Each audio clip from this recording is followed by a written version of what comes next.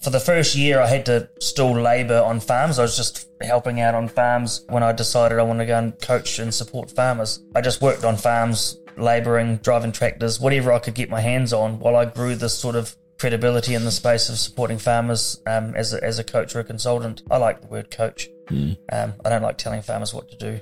It was like, right, I'm gonna show the kids that I can do that. All my family were like, it was a bit like the old man when I said to him, I say the old man's my stepdad, spraying contractor. When I first said to him, I'm going to go manage this organic farm, he's like, oh, next minute you'll be wearing flax jandals and smoking cannabis. That was Jono Frew, and you're listening to The Regenerative Journey. From wherever we are, we acknowledge the traditional custodians of country throughout Australia, recognising their continuing connection to this land, its waterways, the stars in the skies since time immemorial. We pay our respects to the elders, knowledge holders, and to all the generations of First Nations peoples who have nurtured their unceded sovereign lands for over 80,000 years and continue to do so today.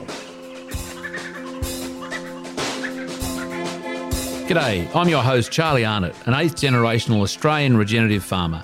And in this podcast series, I'll be diving deep and exploring my guests' unique perspectives on the world so you can apply their experience and knowledge to cultivate your own transition to a more regenerative way of life.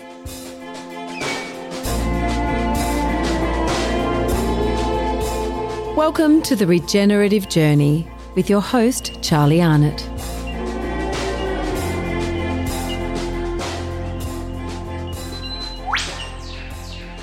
G'day, welcome back to The Regenerative Journey and welcome to Angelica's office. Actually, it might be a bit echoey. I went at Hanamino, I generally do it in my office, which has got a bit of carpet and, noise, deadening sort of materials around, but Ange is not quite as decked out as for that sort of stuff. But anyway, stiff shit. I've done it before here and it's worked a treat, so we're going to push on. Jono Frew is our guest for this one. Before I bang on about that, I haven't really got a plan as to what to talk about, so I'll keep it brief. We are, by the time you hear this, we're probably halfway through our webinar series. I think maybe Cherie Gooding would be this week that you hear this, or might have been last week. That doesn't mean you can't get yourself some tickets. You could certainly buy yourself a ticket to the seat to the webinar series. It just means that you will be accessing the previous webinars on a recording, but don't despair and think, it's not going to be as good as live. And look, to truth be known, better off to be there live. However, you get the recordings of the previous webinars that you might have missed. So there's that you can play a bit of catch up on, but also it means by getting a ticket, you get to access. We worked out, I think it was close to $2,000 worth of discounted courses and materials from the webinar presenters. I know Nicole Masters alone, she has a 30% discount on a number of different online courses, which is a significant saving. It probably pushes the whole package over $2,000. So for the price of the ticket, it's almost, I think it's probably looking like what do I work it out at? 400% return on your investment. And that's just for the materials you get at a discount, not including the value of the webinar series, you being online with those extraordinary experts. It also gives you access to able to buy a ticket for the farm day on the 13th of October. I'm sure you're all sick of me banging on about that, but it's going to be awesome because we're going to do a live. Not the animal won't be live, but it'll be a breaking down one of our lambs. Darren O'Rourke, thank you, Angelica, for this lovely tea. Dan O'Rourke, who was the head butcher at Victor Churchill's in Sydney for many years. Victor Churchill's being a butcher shop we've put some lamb and beef through before, but more importantly, it's one, I think it was voted or considered the world's most amazing, beautiful, incredible butcher shops. The fit out is just incredible. So Daz was the head butcher there. He still works for Anthony and the mob there. Excuse me, Vic Meats. In a capacity, but he's going to be in a wonderful capacity doing the cooking of the lamb and probably some beef and maybe some pork on the day of our farm field day. He's going to do a demonstration breaking down a lamb. you're going to be eating that by lunchtime and doing all sorts of cool stuff. Katie Zerner's going to be there, Cherie Gooding, Stuart Andrews, so a number of our speakers in the webinar are going to be there on site doing little demos, little chit-chats. There's going to be a panel session. Helen Lewis from Land to Market is going to be there chatting with me about some of the things we've instigated on farm at Hanamino to improve the value of our capital, natural capital, through different practices, biodynamics being one of them, which Hamish McKay do a bit of a thing on there. Paul House is going to do a welcome to country, which is going to be extraordinary in itself. So there's an action-packed day. I actually don't know how we're going to fit it all in. We're going to have to come up with a plan. That's probably enough bang on from me. Biodynamics workshops. I haven't got my dates quite lined up. But go to our website, charliearnott.com.au to see where there are biodynamic workshops on that you may be able to attend. We haven't factored one in for Hanamino. In spring, it may well be in November, given we're sort of lining up and doing, getting organised for the farm field day on the 13th of October, which you need to be doing the webinar series for to get a ticket to. There's a few tickets left to that. Enough of that. Jono Frew. I hadn't met John. I had a bit to do with him on the line and here and there, but virtually, but lovely to connect physically with Jono. Where I sat. Now, he's got a farm. You'll have to listen to the episode, so don't press stop or fast forward too far. He'll tell you all about it, but he's just taken up a partnership on a farm. I can't remember the name of the little town we were nearby, but it's certainly sort of south. I hope I'm right in saying southwest of Dunedin, on the South Island. Beautiful part of the world, magic. We went for a drive around up into the sort of the high country. Sat with him in the house he hadn't quite moved into. He moved in there. He's in there now, and his partner is expecting a baby very soon, so he's everything together. For that, he's a pretty busy man. He's got all sorts of cool stuff going on and really loves his regenerative farming, has an amazing story. Have to say, I won't spoil it, there's been couple of big challenges that he's got through, and I no doubt, I know there've been inflection points in his career, in his life, in his personal development, personal growth, and it was just a lovely, lovely few hours I spent with him there at his new farm, talking about his life in his new home there in the South Island of New Zealand. And I trust that you enjoy this episode, this chat with Jono Frew, as much as I did recording it, here on the Regenerative Journey. Jono Frew, welcome to the Regenerative Journey, and welcome to this salmon pink Bessabrick house. Rugby club gone house. Yeah, no, thanks, mate. And I appreciate the salmon cracked in. It's just straight pink to me. Yeah. Welcome to the Pink Palace. The Pink Palace. So I've turned up a little while ago because I've had a look around the farm, and you can go into more detail about where we actually are because that's more relevant. I've only just skim the surface, no doubt, of why you're here. But what does, given we're sitting here in a mainly empty room that will house your family in a short, couple of weeks? Next week. Yeah. It's truth. And this will become your new family home. It's sitting in an amazing part of the world. We've just had a look around not all of it, but the 2,600 hectares that you're going to be involved in, and you can sort of tell us how. But what does it mean to be looking back across the view? Is that towards where you grew up? So that's the Waitaki River in the distance. You can see the water there. So you could go and do a bit of a spin around for our listeners, our watchers. Yeah. On the tube. Here we are. See out there. Upstairs gives you just a hold up. It's only another 3 metres, but it gives you an incredible view out there. And yeah, so I grew up. We're in the Waitaki Valley. Currently, we're in Odiike, which is just underneath Kuria, the settlement of Kuria. Right underneath our 3 hydro dams, which are above us. The ones that drove past this morning. The ones you There's drove three past. Yep, there's three there. They're sort of like stacked, aren't they? They They're are, right, 1, 2, 3. Growing up as a kid in Duntroon, just down the valley, only not even 10 minutes down the valley. The next township, that's where I was brought up and went to school, and where my family had the spraying, contracting and sheep dipping business. We're always told of the risk of the dams bursting and what to do. There's a certain, protocol you got to follow, and the main ones get high, get it.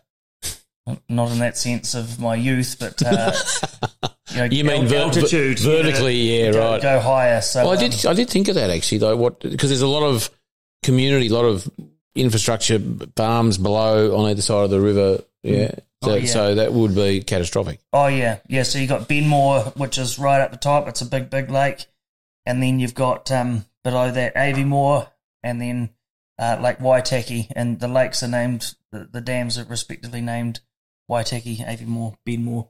Benmore being the biggest one, which is right above the township of Otamatata, which you drove through this morning. Yeah, wow. And so they are predominantly for what like they're storaging water for what? It's power generation. It was specifically hydro. Yeah. Is it farming as well?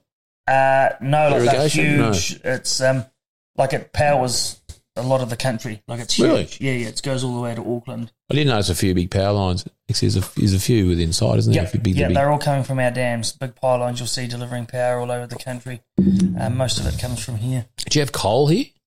There is coal. Yep. Gas? In the North Island. Do you mean coal as in like... for power generation? Yep, there is. And for some reason, we thought it was a good idea to stop using our own coal and instead importing coal, which I'm not sure of the logic behind that, but perhaps a conversation for another day. We might go there. We might go there this time. I'm sure we'll dip into a few. We'll put our heads into a few rabbit holes, I'm sure. So you're as you said this morning, very familiar with this landscape because of your previous sort of activities, farming activities in and around.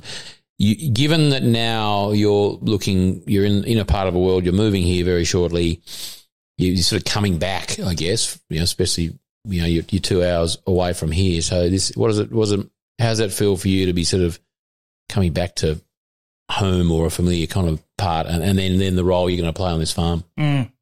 Oh, it's incredible, man, because the last 5 years for me has been very all over the place. Went from being quite grounded on a farm. It was my last management role, Hutts Creek Farm, which is a 200 hectare mixed cropping sheep and beef farm, which is certified organic, and that was up in Leaston, and that was probably the last time I felt truly grounded somewhere in place, and went through a divorce and separation, and kids moved down to Oamaru here, which is just nice and close to us where we are now, but over 200 kilometres away from where I was living. So all of a sudden had to sort of work out how to live again on my own after being with that in that marriage relationship for 11 years and having 2 children. Just sort of the basics of like looking after yourself, like the cleaning, the cooking, and all that stuff. Could you cook? Oh, like I could, but like my bachelor years were on farms, and I was working on farms as a young fella. I would not give what I ate to my children now. It was a strong diet of deep fried foods and microwaved pizzas and things. But no, it was a really powerful experience. And then after that sort of, it was a real transformation period in my life, going from doing something that was the first of my challenges in the space. We moved up there to take on managing a company called Ellesmere Chemical Applicators, which is a agricultural spraying company. So I went from being the local chemical expert to being asked to manage this 200 hectare mixed cropping sheep and beef farm that was organic. And so that was really exciting because and scary and nerve-wracking and all that stuff, because I went from knowing how to grow crops and pastures with chemicals to having to learn to do it without it. And that accompanied with the divorce, it just left me in this position of like huge discomfort. But then I got really present to the opportunity that this learning because all my career, which before that management role at Harts Creek, I was, 11 years intensive dairy farming in the, most conventional sense of when I say the word conventional, of, extracting milk from ryegrass and fertilizers essentially. I discovered that, in learning these ways of farming without the chemicals and without the fertilizers, I had no access to any of that information while I was farming. I had no way of actually discovering that stuff. It was literally just through being asked to manage this organic farm, which I'll add in now, I was really judgmental of. I thought this farm was rough, untidy, messy. I used to have a judgment like organic people were weeds everywhere, hippies and, flax jandals and all that stuff.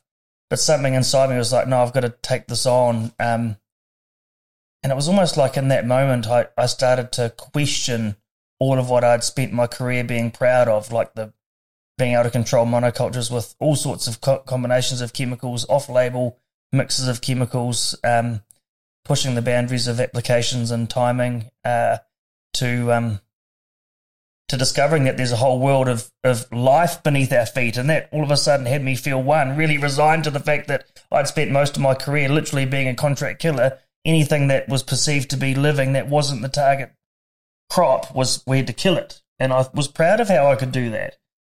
And when I discovered there was this sort of literally a workforce of organisms that are waiting to help us, but we're just suppressing them and killing and destroying, and obviously I had the children had moved away, I had this breakdown of a marriage, I had something that lit me up in a very dark time in my life. How many years ago was that? That's almost 6 years ago. 6, yeah. And I found this old house, a big old villa that I rented after we moved out of the marital home, and I was living there on my own. And man, do things come home to, like all the thoughts, all the things. Like when you're sitting at home by yourself, I started to get quite addictive to my work again, a bit like what I was when I was spraying. You sort of have this workload, and it's like feels good to keep on top of things, and it kind of, I don't know if you're familiar with this, but like this farming mentality that I grew up with was like only lazy people have days off, and your contribution to your family is out there on the farm and not in the house, and all this stuff came to mind when I got offered this job, and was like, well, if there is something out there that at least gets me away from being around these toxins, because that's what I was dealing with through all of my career, I was at least going to be open to the idea. And when I started, I'm sure you're familiar with this, you start looking down that rabbit hole of soil biology, man, it grabs you by the haunches, and you're off down the rabbit hole. And I realized, like, man, as farmers, the most powerful thing that I discovered in my learning journey of discovery was actually just surrounding myself with other farmers. And so we started a discussion group around Leaston, and people started to come, and all these sort of, a lot of people I hadn't even heard of were coming to these field days and telling me they've been doing this biological conservation, agriculture.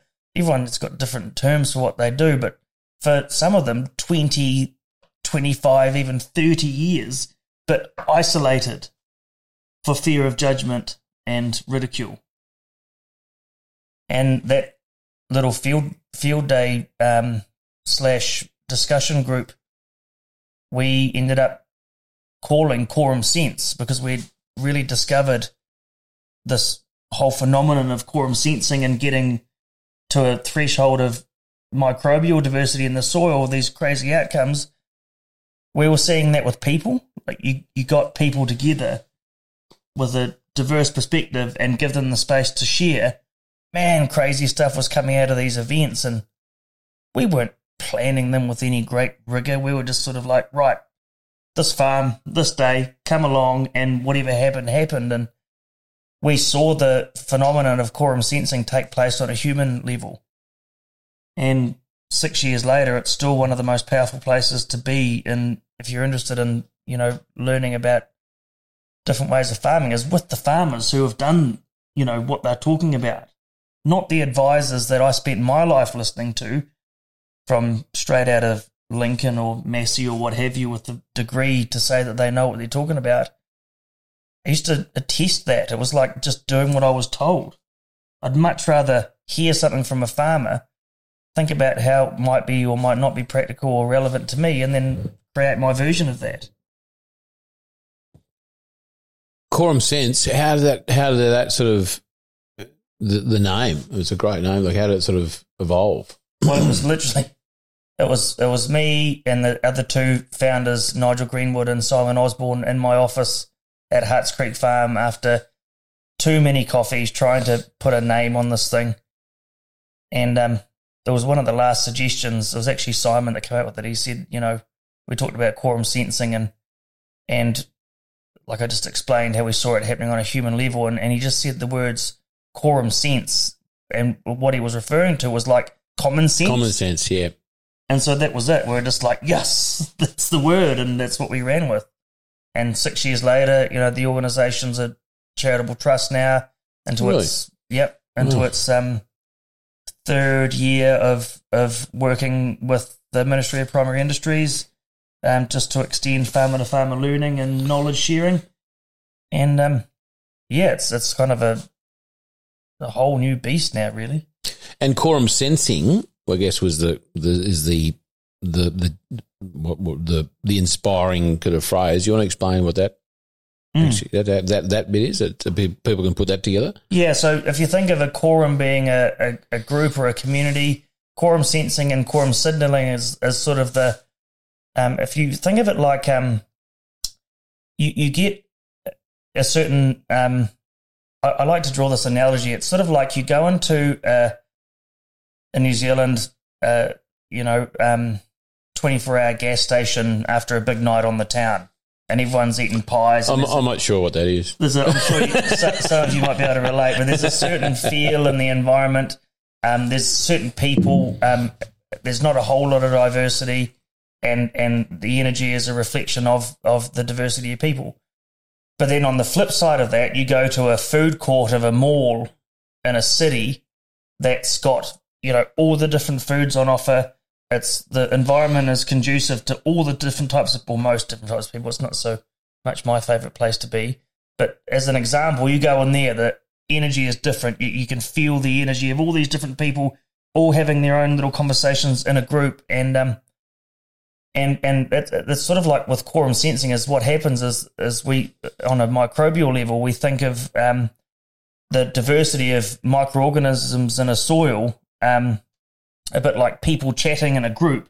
If we've got, let's say, for example, just a small handful of different organisms, there's not going to be a whole lot of back and forth chatting and firing and what have you. But if you start to lift that and you get it's no dissimilar to what happens when you diversify your gut flora and your stomach. Literally impacts your gene expression, like tells your genetic makeup to decide which genes fire and which don't. That's all reflection of your gut biome, and the soil is no different. So, and now we discover with people. So you get this community, whether it's human microbial in the soil or microbial in the gut, you get as much diversity as you can, and the outcomes are no longer like the traditional, barley plus nitrogen equals yield. It's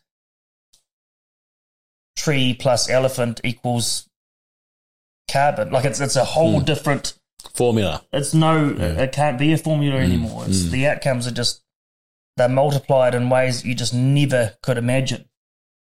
There's no 1 + 1 = 2. It's 1 + 1 or 1 + 3 = 12. You can't even use the same language. No. Yeah. It's like you feel it, and there's like a transformation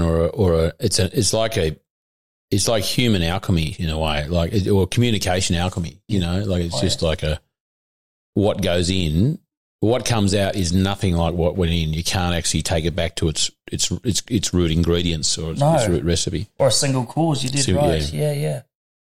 Yeah. There you go, communication alchemy there, mate. I'm going to have to write that down, I think, yeah. Oh, sure, I better trademark that. So getting back to here, so because we'll try and get back on track.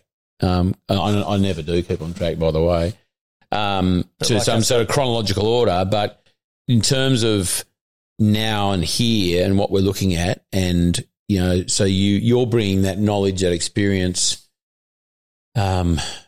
your learnings to a new place of work and life, aren't you? Yeah. Which we're looking at some of. Yeah, so to really come back to what we were meant to go to, which was how do I feel about this place. No, I love it.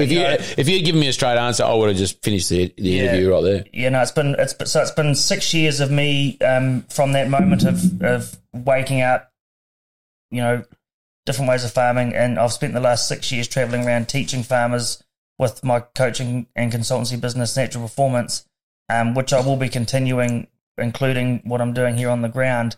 But to have this place as like a place we can come, we've got a baby due in September. My partner, whom I met nearly 4 years ago, 3 and a bit years ago, Ruby, we're due to be married in December. And honestly, mate, like it's so much beyond, like, to say it feels like I'm coming home doesn't do it justice. Like it's, you know, where we were living for the last 3 years on my partner's farm that she's been, not her farm, but what she's been managing, like a conventional dairy farm. It's been really tough because, you know, she's got this job to do. The owners aren't at all interested in anything but the, you know, high output, high input conventional model.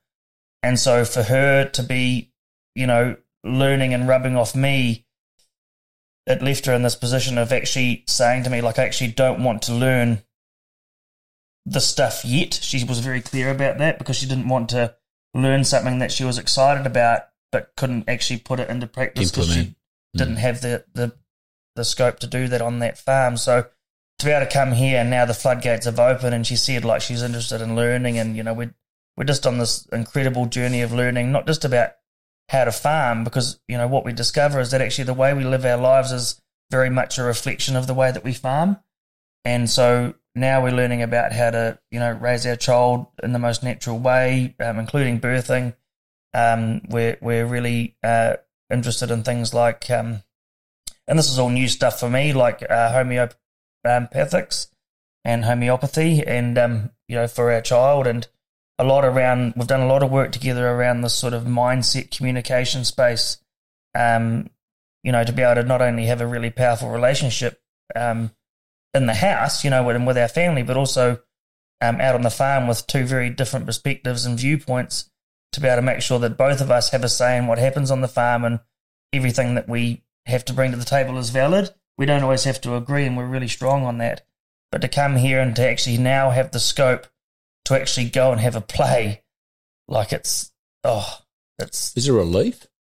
It's a huge relief. But it's also scary. Like it's you know, because I know my tendency to get to a place like this. I've been yearning for this whole time to be back on farm, but I was really conscious of the opportunity of my ability to educate and my knowledge that I'd incurred over the years. Like, I knew that needed to be shared, and so the last 5 years I do not regret spending it solely sharing that information, but I have been yearning for a place to actually apply all the stuff that I've learned after leaving Harts Creek Farm, and to come here and be offered an opportunity like this to run this farm with like-minded people, to have an opportunity to buy 10% of the place. I mean, now is the time where I put all of what I've been preaching into practice.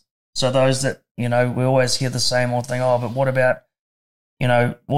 What are the banks going to think of us changing practices? Is it profitable? Does it stack up financially? Well, I'm about to go into that much debt and pay that much annual interest. And, you know, it's now going to give me that ability to actually speak to that thing, which I couldn't relate to before. All I knew was that, you know, farming aligned with nature works. And we see it work with those that want it to work. But as soon as you have a concern about outcomes like balancing the books, or a fear of not making it to, you know, balance date with enough cash in the bank or what have you, like I don't think you're embodying the mindset, because I'm sure we've all heard this saying, whether you think you can or you can't, you're right. So, you're right here. So I'm coming into this with the mindset that, yep, we're going to be literally putting our whole salary into interest, literally, and we're going to make it work.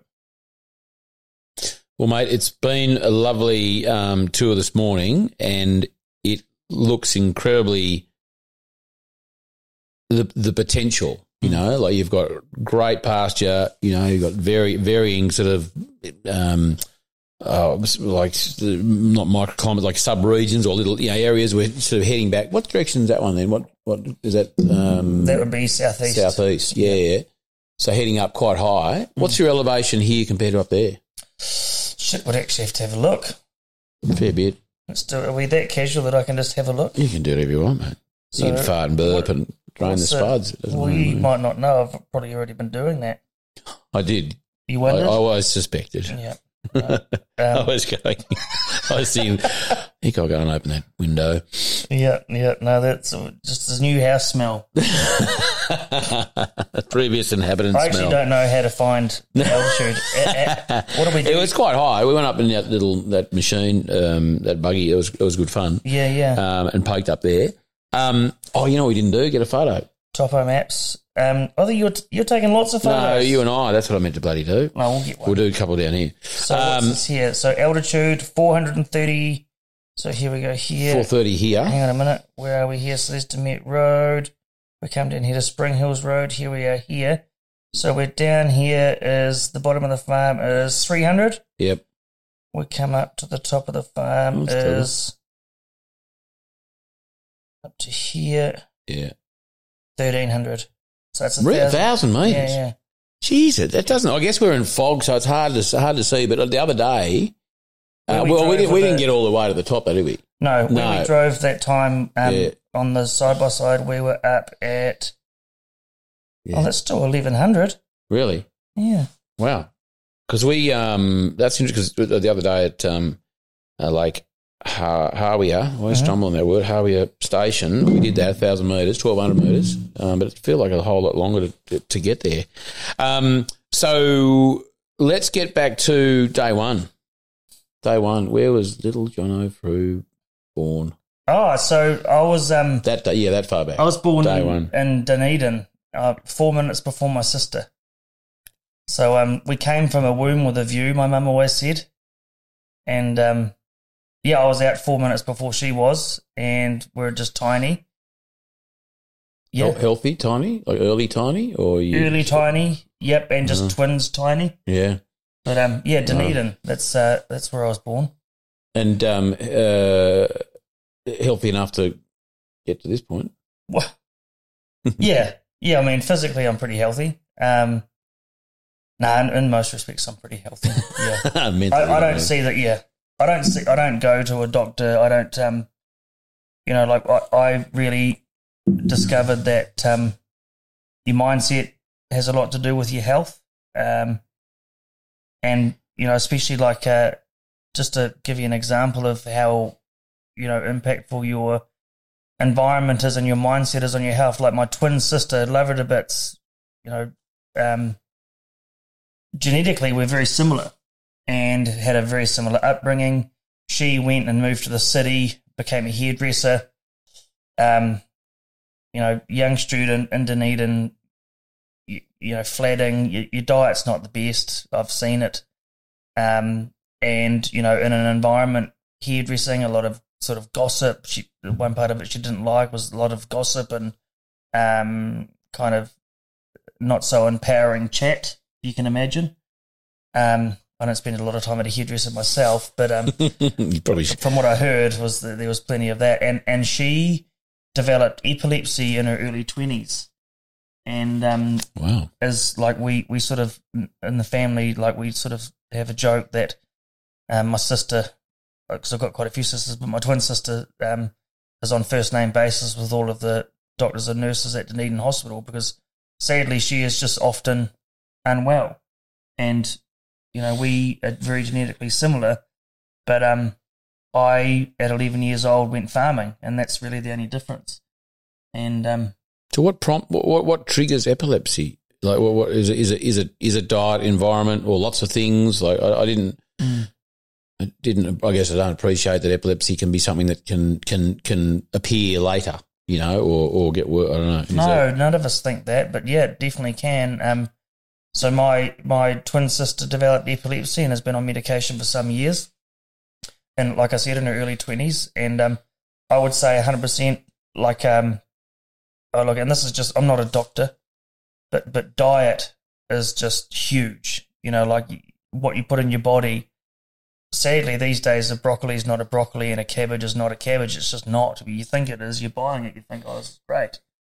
Then as my years as an agronomist, I know for sure, we put way too many toxins on our food and no one's talking about it. And yet all these man-made, because they are man-made conditions, most of them autoimmune to do with lack of nutrition, are appearing. And instead of dealing with the root cause, of course, you got Big Pharma on the doorstep waiting for the right problem to have the solution for, and everything's in the form of a drug treatment of a symptom, not addressing the cause. So look, I don't know exactly what causes epilepsy, but another thing is my younger brother, who's same dad, different mum, also developed epilepsy in his young 20s. So yeah, interesting.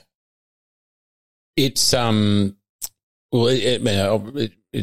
guess it's not an experiment, but it's certainly that comparison, I guess, more than anything is interesting in itself, isn't it? Oh, definitely, yeah. And I never go to, the only times I've been to the doctors, I went once when I came out of the separation, before he actually made the call to divorce. I was weeks behind in my spraying. I was a spraying contractor, and the board, I had a whiteboard of jobs. It was just getting fuller and fuller, and the weather wasn't playing the game. I remember being on the floor in a crumbled heap in the house one day, just so gone mentally, just not present, just so caught up in the workload and the guilt around not being there for my family and the guilt of not being there for the farmers, getting the spraying done on time. I literally went to the doctor with a concern for, I had some kind of, depression, and went in there, and there was no talk about my lifestyle or anything. It was just yep, no, that's you fit the bill of being clinically depressed. Here's a prescription. Go and get this drug. And I was I felt ripped off. I felt like I wasn't even given the opportunity to speak about what I was dealing with, and instead just got given this prescription. And I went over and gave it to the chemist and said, how long is this going to be? I'd never really got a prescription before. And they were like, 10 minutes. And so I went home to hang out a load of washing and didn't go. I didn't go back. Something inside me was like, no, that's not right. And so I've had a thing about doctors. I'm definitely, doctors do an amazing service to the people. I know that because I'll share at some point, I'm sure, about the accident that I had in 2020. That's where they, medicine is incredible. But for stuff that can be prevented with lifestyle choices, I think we need to be looking at the way we look at health differently in that respect. So, yeah, no medication, and you just pushed on.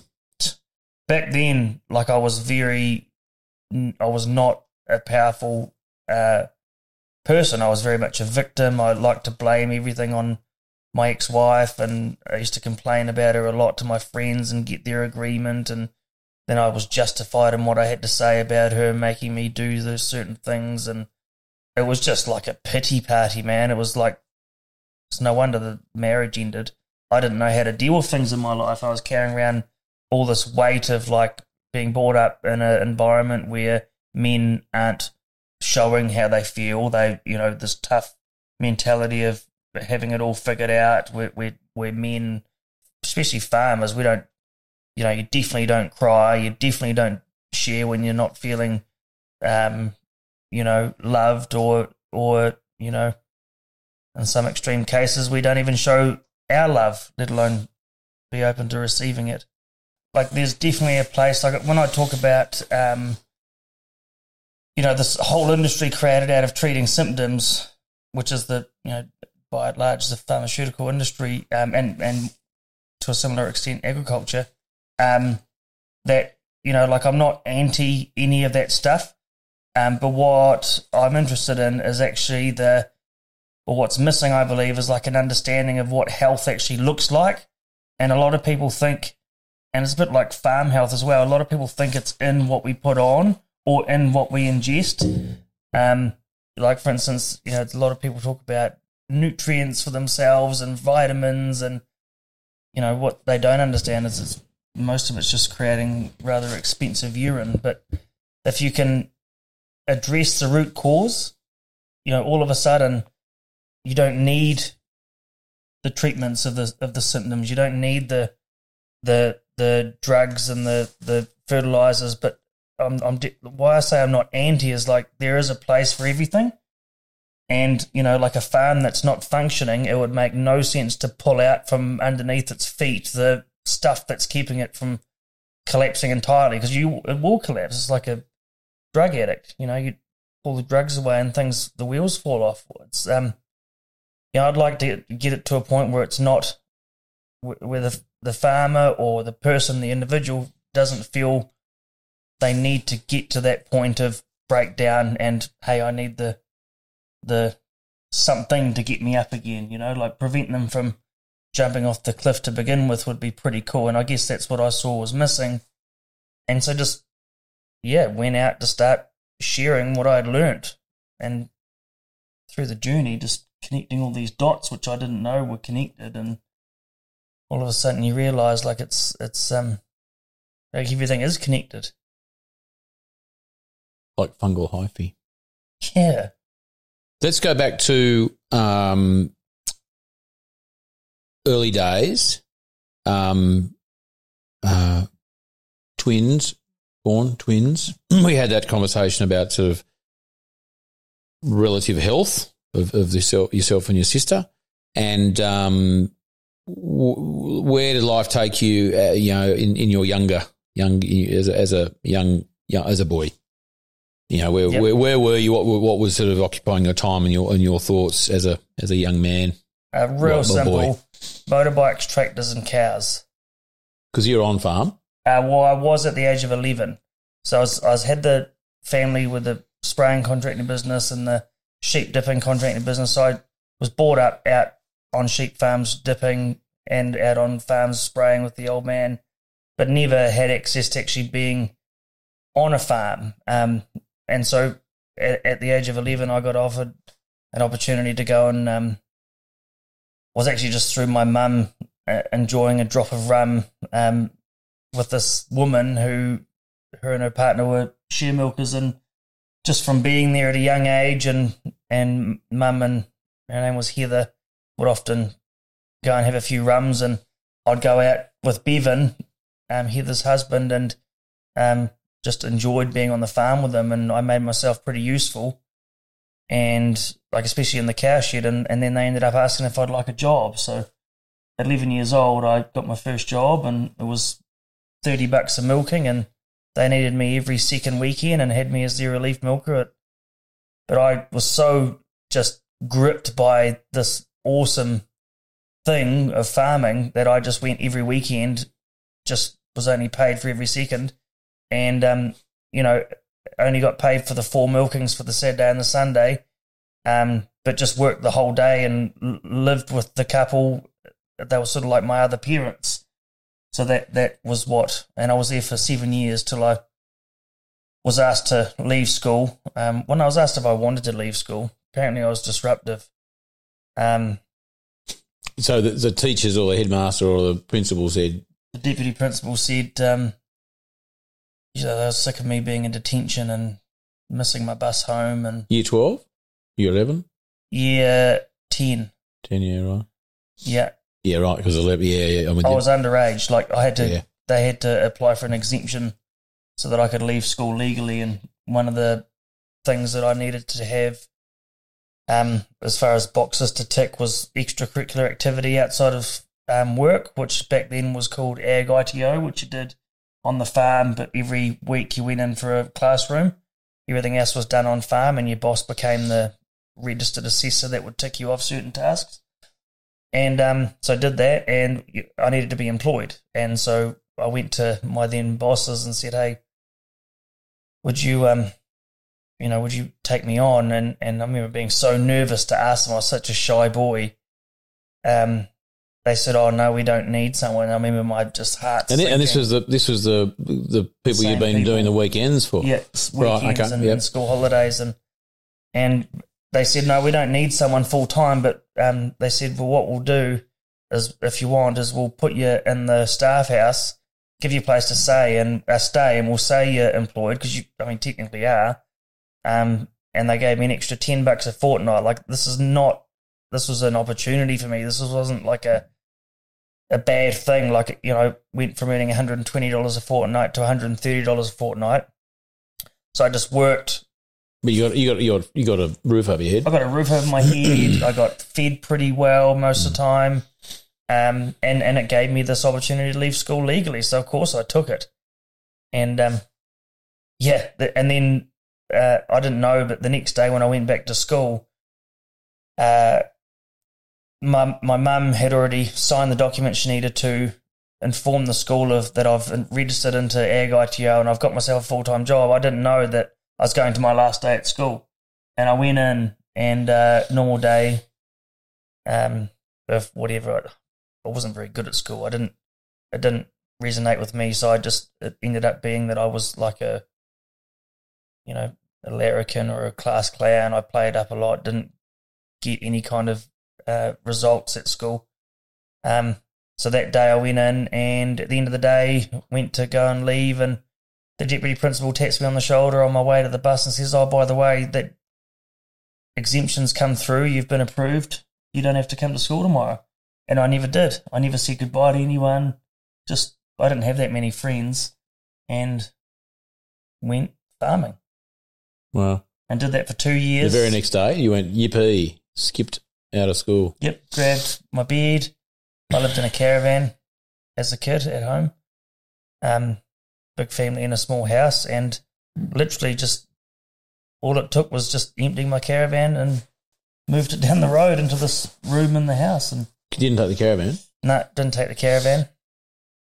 And jobs ensued. Then from then on, you were. Well, I was there for 2 and a bit years, and then very quickly climbed the ladder up to management before I was 20, and over the next sort of from the ages of 20 to 25, just after we had our daughter Harper, I pretty much climbed to the top of my dairy career, being in the top 5% production for the country at one point. And big dairy?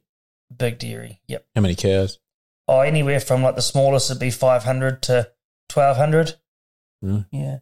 That's a lot of milk. It's a lot of milk, yep. Is that also a lot of inputs, a lot of urea and I don't know, what other inputs would there be? Yeah, definitely urea. Like I used to follow my cows with 60 to 100 kgs of urea every time they left the paddock.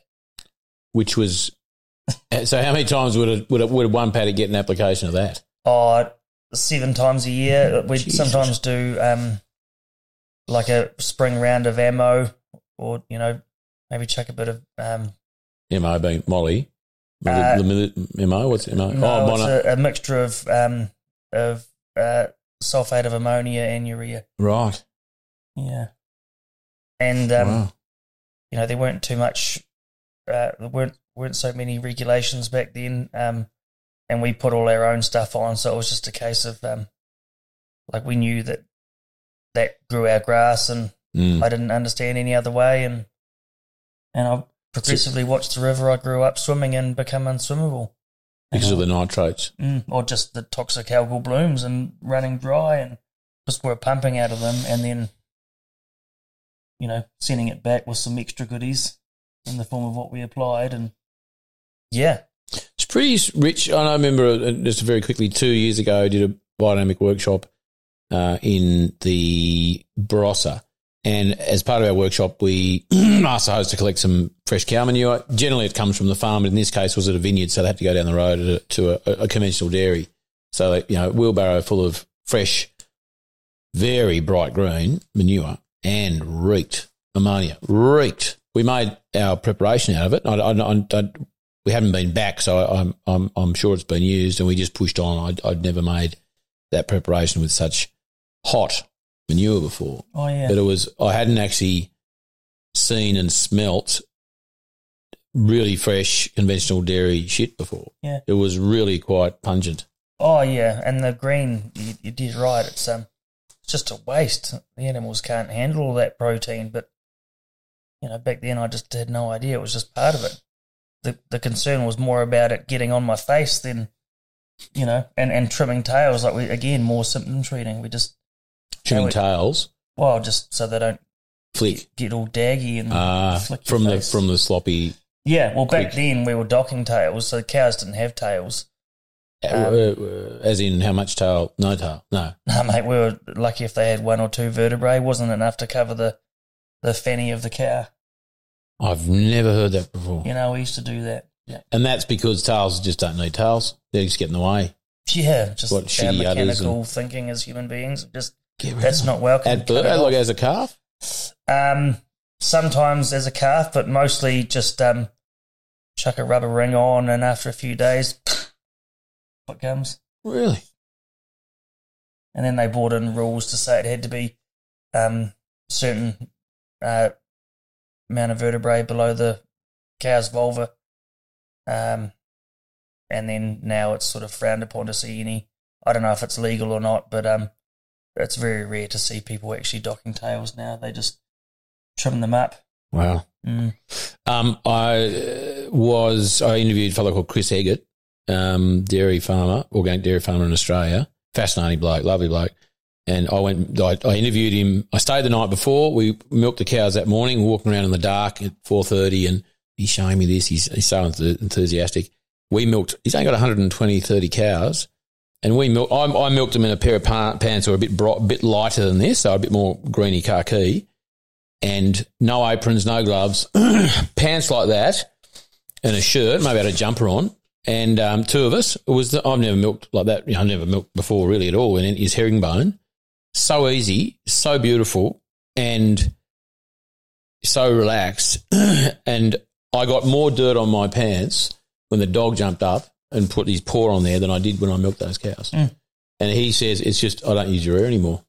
Oh, mate, yeah. Because he used to go to battle every time he'd milk, like before when they were conventional. They'd put their gloves. I think they have he had iodine, the whole thing. He said, I don't go do this in the nude, pretty much. Yeah. And then the cows just poke along and gets it done. They're all chilled, and it's just incredible. Oh, I wish I knew that back then.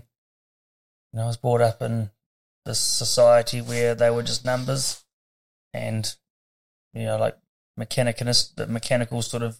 I didn't see them as beings, and we used to treat them very poorly. Like I wouldn't say like there was definitely no concerns for animal welfare or anything, but like just instead of looking at what's the energy I'm bringing into the space, which was often something like stressed, in a hurry, rushed, not present. And so, of course, the cows pick up on that and act accordingly, and you get kicky ones and they wouldn't flow nicely. But now, and I've got a lot of people to thank for this, but like, especially in the rotaries, when you've got to keep a constant flow of cows walking in, like you've got to be responsible for the energy of the environment, and all it takes is one person to come in stressed. Those girls will stop, and we used to just deal with that, like we'd have a top gate which was electrified, which would drag hot chains over the cows and bring the front of them up to save pushing the whole lot from the back, or you just push the whole lot from the back. Hot chains as in bit of power through them. Yep. Yeah, right. Yeah. Nudge them along. But now, and my partner's really brilliant at this. Like, she will not use the backing gate at all. She can milk those cows and they all come on, and I know when she's had a rough day, if someone else has been milking that's perhaps not, as calm as what she has, and puts the cows in a bit of a funk, and it'll take her several days to get them back to being calm and flowing, just from one person, one milking, changing the environment. The dynamic, they really pick it up, don't they? Oh, 100%. Yeah. So dairy, conventional, lots of stuff going on there. Mm. How long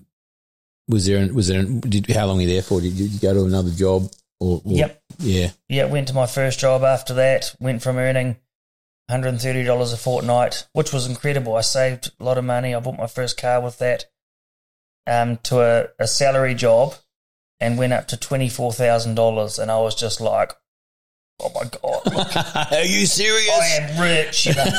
Yeah, cool. And just worked my way up. Met Taylor, who became my wife. Worked together for nearly 11 years. And it was kind of like a blur of us climbing the dairy management ladder. With the same mob or different? Different. A few different farms. Stayed with that crew and so those two managers, and then the owner of that farm also worked for him on a different farm. But mostly up this valley, and did a little bit down Southland, and well, not Southland, but South Otago, Popatanoa, which is just near Clinton or Clydevale, and yeah, just climbed to the top of my career. I would have, got really good at it, but I got a bit bored. Like I had this sort of real drive to get good and to get to management, and I was working on a farm down Southland, and the bosses, same couple that were here on my very first farm, incredible couple, were on holiday in Fiji and with the neighbours. And so I was at home feeding our cows and the neighbours' cows this winter, and had one of the staff members there, Arthur. Remember Arthur?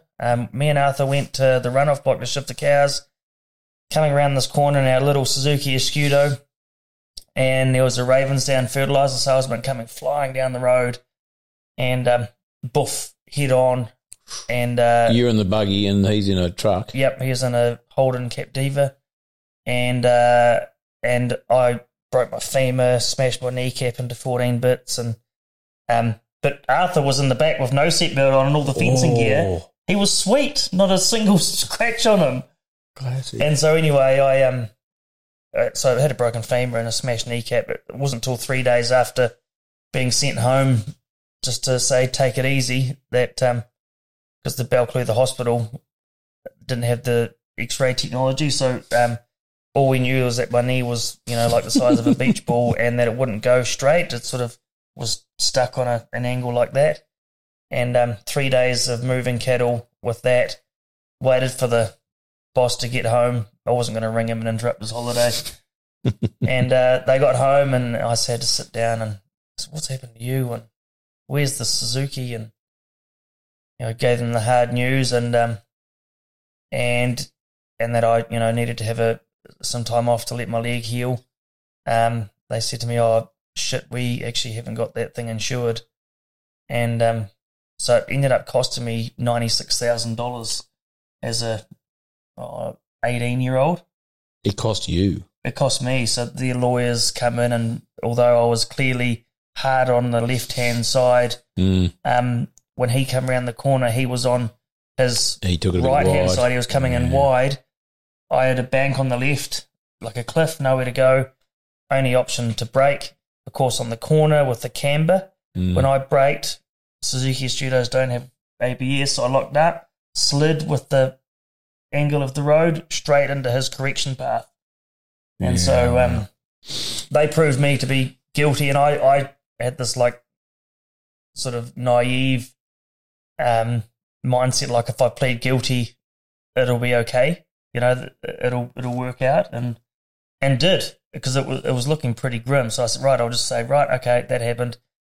And they did in the courts. They were very lenient and said, yep, okay, well that happened. We're not going to, they didn't charge me with anything.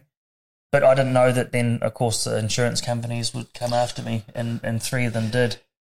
And so I was left with that bill. And but you weren't the owner of the vehicle. No, but I was a driver. So if the vehicle's not insured, then it falls upon the owner, the driver. Yeah, 100%. There's no laws to say that, and it wasn't like something that they did that was like, I'd never judged them for it. Sometimes these things don't slip through our minds when you're busy farming. You don't always think about the little details like that. But nevertheless, that's what it cost me. So for after that, I went, and that's when I came home and drove the spray truck for the old man, because I could still use the clutch just with this left leg. You can actually see with the knee that there was the front right-hand wheel of the Escudo come through the firewall and smashed my knee up against the seat. Jesus. And the foot pedals of the Suzuki went gas, brake, clutch, and so avoided my feet, my shins. Yeah, they smashed them. And the firewall was here. So somehow there's a few stories that we might have time to share about where you think, what the hell? But evidently I'm meant to be here. Jeez, and meant to be mobile. Yeah, so you got around pretty well. You walked into that shop for that coffee pretty well this morning. Oh yeah, you would strode in there. Yep, and I've broken plenty of bones. So okay, catalyst for change back home, spraying, and spraying was a normal thing, as in your family was spraying. Yep, spraying contractors. Yep, I was good at it, and it was just a gap filler because I couldn't sit still. So while I had this big thing on my leg, it was either sit at home, do nothing, or go home and drive for the old man, and he really needed someone, so I did, and just filled that gap, and then went back farming as soon as I could. And then once I sort of got to the point of, after having our daughter, and what I would call like the height of my management career, really eager for that next step, which back then would have been contract milking. I couldn't go contract milking because at 19, after a year of trying to pay that debt and the interest associated with that amount of debt, I declared myself bankrupt after some advice. And so because I'd been bankrupt, I couldn't be the director of a company, so I couldn't take that next step. And saw this job advertised for managing this aerial and ground operation. I mentioned earlier, Ellesmere Chemicals and helicopters. Looking for a manager. I was like, that's me, and just was eager to take that next step in my career. And I just couldn't sit still. I couldn't sit there managing a farm where I was bored. I could do it in my sleep. So went up and did that, and did that for 4 years. And we had our boy Bo while I was up there. It's a funny story that I was spraying this paddock of hybrid radish. I don't know if you're familiar, like we do a lot of small seed production in New Zealand, especially in Canterbury, and it's intense chemical agronomy. It's, every week you're in there putting something on. A side on. Yeah. It's a herbicide, insecticide, or fungicide. And I was doing this paddock, and you're in a big self-propelled high clearance machine, and things don't happen quickly, especially when you've got to travel. And my then wife rings up and says, I'm going into labour, and I had 5 hectares left to finish in my load. And so I said, yep, no, I'm coming. But I finished the 5 hectares. Oh. I know. And got home, and everything was all prepared, ready to go, jump in the truck. Went to go to Christchurch, where we were due to go meet the midwife, and we got to Springston, which is a good 30 minutes short of Christchurch, and she was pushing. And so I'm on the phone to the midwife, freaking out a bit, and she said, you don't have time to come to Christchurch. You've got to go to Lincoln, go to this address.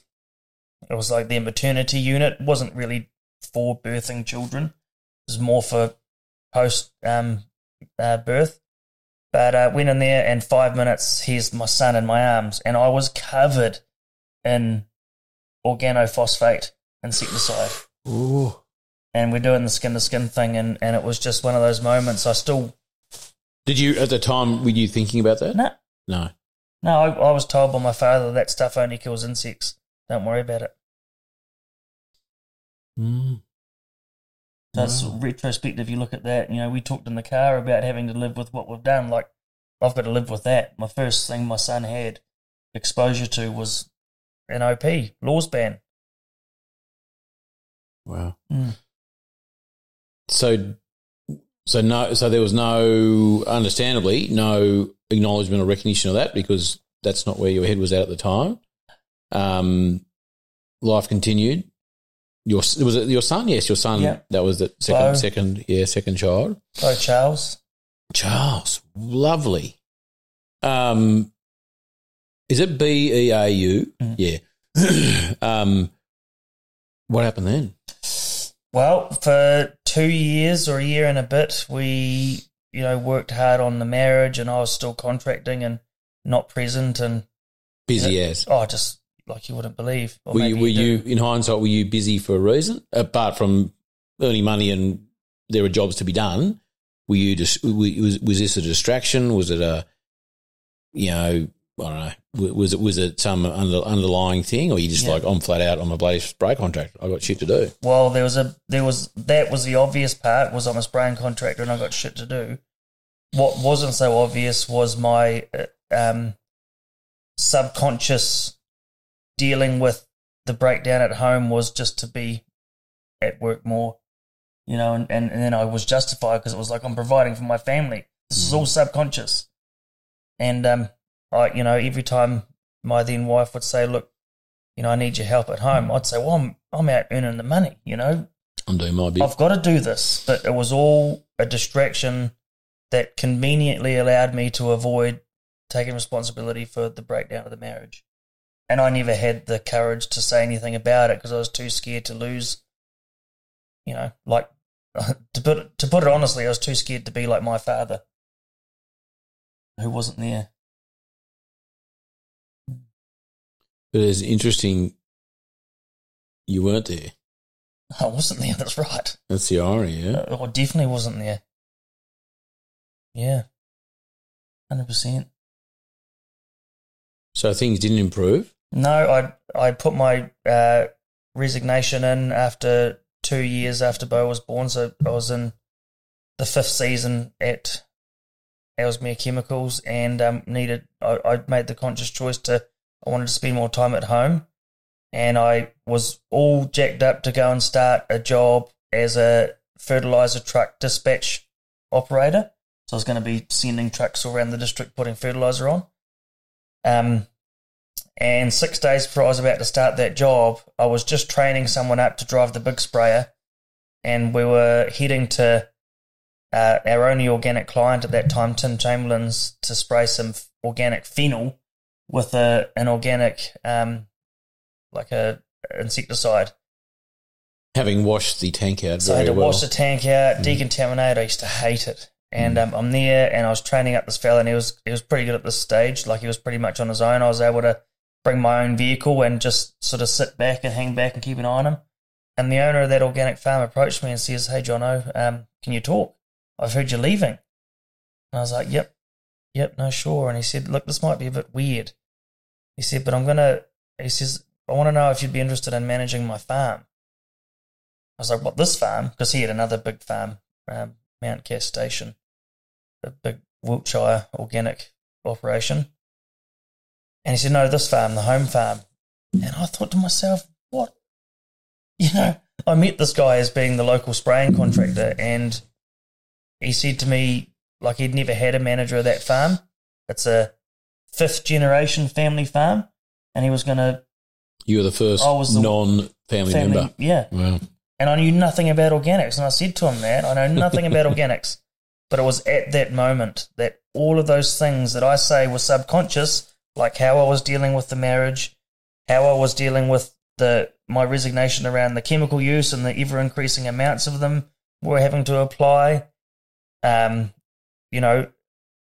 didn't admit it at the time, but I used to always have a concern for what are we doing to the water.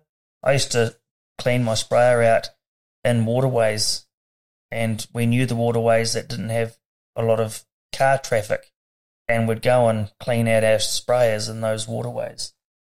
And all these things just hit me. And he said, "You don't have to answer now. Go home. I'll get a contract to you." Because I was sort of shocked, I was about to go start this other job. And the pay was like significantly less, like $40,000 less salary. And I didn't have a work vehicle, and I didn't, I'd have to find another house, and all these things weren't stacking up for it to be a yes. But something in me was like, I've got to take this. And my then wife was not happy about it, the less money thing.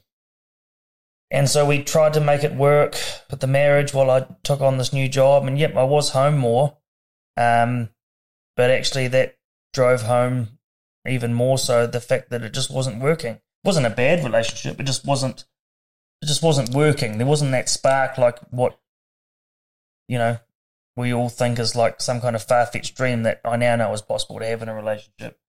And so, huge ups to Taylor, my ex-wife, for actually making that call. I'll never forget it. I come home from work one day and for breakfast and she was crying and I was like, whoa, we were never a bad relationship. It just, like I said, and so I still obviously cared about her a lot.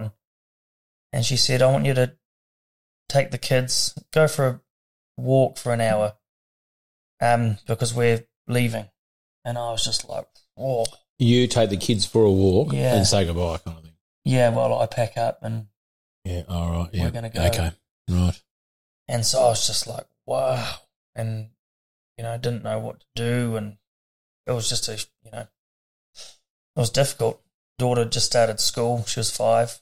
And, but looking back, it was just it was the best thing to do. And thank goodness she did it because I didn't have the courage. And that was really the kick in the ass that sort of took me from like, okay, there's this new way of farming. I'm getting my head around it with the organics thing, and I just started Quorum Sense, the discussion group, and was rapidly learning all this stuff. That moment, and then having to go, start my life again on my own was like the catalyst. It was like, this is it, and it was,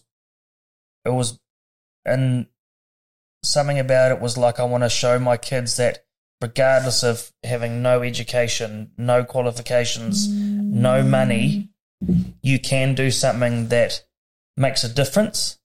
And it's funny because for the first year I had to still labour on farms. I was just helping out on farms when I decided I want to go and coach and support farmers. I just worked on farms, labouring, driving tractors, whatever I could get my hands on while I grew this sort of credibility in the space of supporting farmers as a coach or a consultant. I like the word coach. I don't like telling farmers what to do. And it was like, right, I'm gonna show the kids that I can do that. All my family were like, it was a bit like the old man when I said to him, I say the old man's my stepdad, spraying contractor. When I first said to him that I'm going to go manage this organic farm, he's like, oh, next minute you'll be wearing flax jandals and smoking cannabis. Little did he know I was smoking an ounce of the stuff a fortnight at that time just to try and sleep at night because I was so in my head. I couldn't stop. That was my biggest thing, is I couldn't stop. And what do you mean you couldn't stop? You were so G'd up with this whole thing. You were just trying to get somewhere that wasn't where I was. I don't know, just this unhealthy drive. Yeah. But the point of that was when I went to go and then become a consultant, my whole family knew that I'm not like a business person. I've been bankrupt and I'm not educated. And they're like, when I said I want to go and start a business supporting farmers, first thing the old man said to me was, oh, you've got responsibilities. What, you think you're just going to go and do that? You've got kids to feed. And so he sort of thought that it was irresponsible of me to do that, to go out with no guaranteed income. Risky. Yeah. And for sure it was. But I did it anyway, and it's funny, isn't it? You look back on things that very could have easily stopped you in your tracks, but just a conscious choice, I get your concern and, I love him for it. He's just looking out for me and just didn't take his advice. Well, you clearly had resolve just to get on and do it. Yeah, I was just like, I was very clear that this was my life now. And that was how many years ago? 5? 4? Nearly 6. 6, yeah. 2018. So what point did you start the coaching that you finished? You were still coaching when you were managing the organic farm? No. You said there was a finish up of the farm. Yep. After 3 years there, I and you were single then, like single, you were, on your yep. Very much so. Afraid of women, and thinking I was going to live the rest of my days alone, and a bachelor, all that stuff. Yeah. Did you learn to cook better? I know we mentioned it before. You would have learned pretty quick. or do you use down the pub or the bit of that. There's a bit of that. spoon? But I know, like now, I've got no problems admitting like I'm a good cook, and Ruby and I very much share the cooking. There's no sort of, hierarchy of. Nah, she works harder than. If I look back over the last few years, it's funny because I was the one out working all the time and not being home, and then I'd have my ex-wife saying to me, "Oh, you're never home," and then I got into this relationship where I was actually home a lot, working in the office, and Ruby's out there working all day and night. It was like a role reversal, and I got to experience maybe a bit of what, minus the screaming young children, maybe what it was like for my ex-wife just being home and wondering what's going on out there. And when's he coming home? Yeah. Now it's when is she coming home? Yeah. Is your cooking and your sharing of responsibility and so on, is that because of a newfound appreciation of food?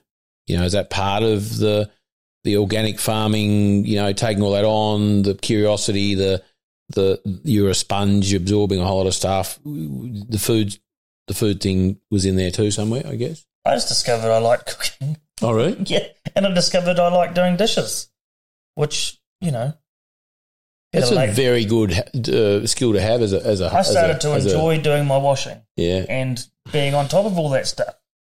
Like, I ended up just realising that. Did you make your bed in the morning? 100%. That started. Yeah. Like, that was the start of a lot of this. You've seen that video. Being responsible. Captain or whatever he is, the Admiral. Make your bed. Yeah, make your bed. Yeah. Well, that's a Jordan Peterson thing too. Yeah, isn't it? no, Jordan's been a big part of my learning journey, yeah.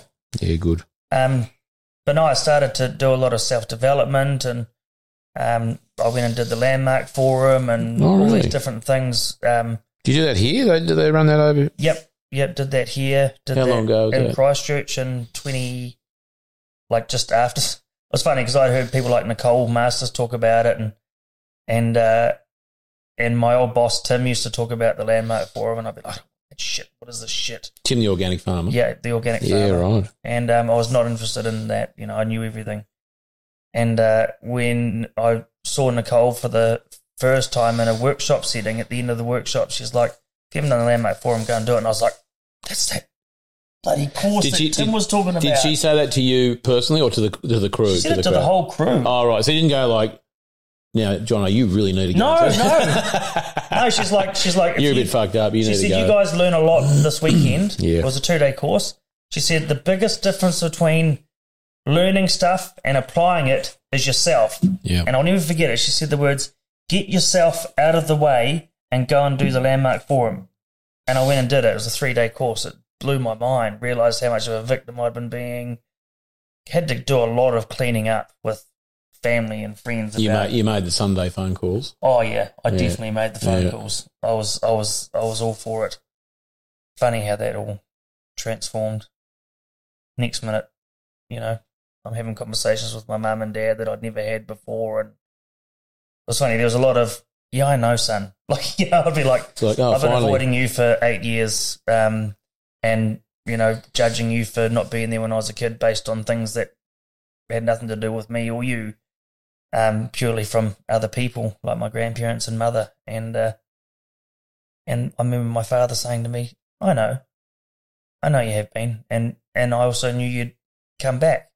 I was just like, holy cow. What a lovely thing that you had the courage to do it, and he, in this case, and maybe others, were kind of ready for that call. Not that they were sitting by the phone, but they were ready for something. And I was ready. Like it, and especially with my ex-wife, like we really had a lot to clean up, and all of a sudden that was probably, it created the space. I got complete with who I'd been in the past. I was bitter, I was resentful, I was judgmental, I was arrogant. I was the macho tough guy that if you and I weren't going to get on, I was going to deal with it in an unpleasant manner, which would always leave me feeling guilty.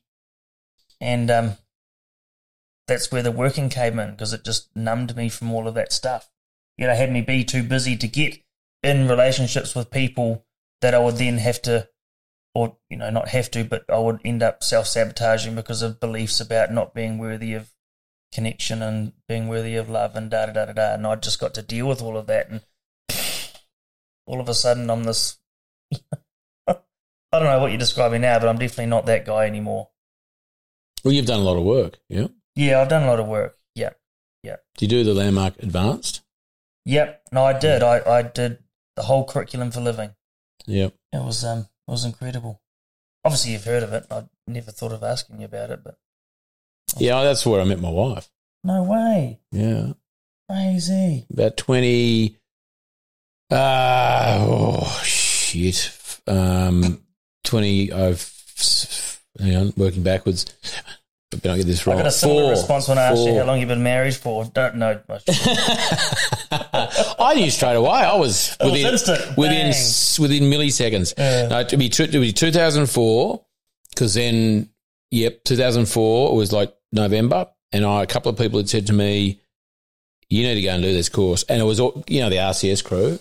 Terry McCosker and all those guys. So that they're heavy on that, and it kept on coming up in conversations with other farmers and the group I was sort of, associating with. And then someone else said, and to two other, it was three people within a month, all said it. And one of them was a sister of a good mate of mine, and then she said, "I'm going to do it." And I said, "Well, everyone's telling me I should do it. I might as well go and do it." So we did that together. Anyway, I walked into I wanted to give all the details, but Angelica was there. I walked in. I saw the back of her head, fell in love straight away. Said, "If that's the back of her head, my God, the front must be good." And and it was the back of the head strictly, wasn't it? No, she was sitting down, so I couldn't see anything else. I had blue jeans and an orange t-shirt. Anyway, interest ensued at that point, but all very platonic. It was really interesting, and as you I'm sure can appreciate, an interesting place to meet someone, and then totally exposed, stripped to bare, rebuilt the whole thing. Well, not really rebuilt, but just kind of let's get back to basics. Yeah, so you're not like meeting in a nightclub and then 2 months later they find out you're a real dickhead. Like she found out I was a dickhead straight away. Yeah. Anyway, and then 6 months we did the advance, and then we sort of got together 6 months after that. But powerful stuff. It really is. Really. Yeah, I couldn't leave that out. It was a big part of it. Let me discover who I never knew I was. And you've done other things. You mentioned, Jordan Peterson and what other courses or workshops or books of discovery or did you attend to help discover who you were? Yeah, I really enjoyed Joe Dispenza and appreciated people like Zach Bush. And when we had the accident, my second 100K head on, just in 2020, when I... Do you want to tell us about that? Yeah, so we were driving to Twizel and... me and my daughter Harper and son Bo, and we were heading to Twizel to go boating with a mate of mine. It was 9 a.m, beautiful day, and come around this big sweeping bend outside the airport at Tekapo there with his Tekapo Air Safaris, and just watched this car just come hauling around this big sweeping bend and just missed the corner and come straight into our path and just went, there was no braking, no slowing down. We were doing 100. He was clocked 4 times earlier that morning doing in excess of 150 and just poof, head on. And it was crazy. So he died on impact, and me, my son and daughter were awake the whole time, and so it was very clear and vivid. My first sort of experience of like some kind of out-of-body thing where I was looking down on the crash scene before this feeling of being like back down to the body, woman's voice who was behind us in a car, "Oh my God, are you okay?" I hear it vividly, and I sort of come to back in my body and look back, see my son very pale, but his eyes are open, and my daughter was crying. So, I could see my daughter's arm had snapped, like it was like a Z in her humerus. That bone there is humerus, yeah, humerus, and no, humerus doesn't sound right. That sounds like something funny. It's not funny at all. It's not funny. But anyway, her arm. Oh yeah, between the shoulder and the elbow. That one there had snapped. We'll get a doctor onto that. Yeah, we will. We'll check up on that. And but she was quite responsive. But then my son was very pale. His neck, we didn't know, had broken, and all the ligaments had been torn from the base of his skull. And so we got him out, and like as soon as I got out of the vehicle and put weight on the ground, I knew that there was something in my back. But honestly, I thought it was muscular. I thought I'd just done some sort of muscular damage.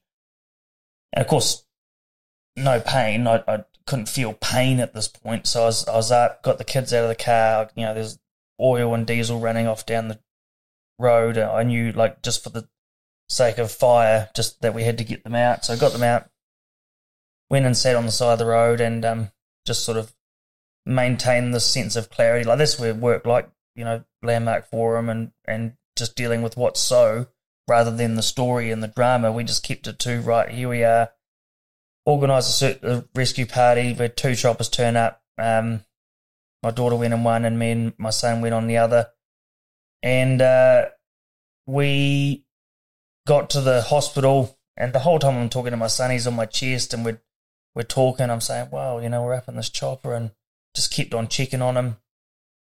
And then got to the hospital, and Bo went, and they had to put him into an induced coma, swelling and bleeding on the brain. And he was only 4 at the time, and he was airlifted from Christchurch up to Starship. So we were separated, and me and Harper had to stay back in Christchurch. So the kid's mum went with Bo up to Auckland, and we had to stay behind in Christchurch. And at that point, I was told I needed to have surgery. I'd broken my back in 4 places.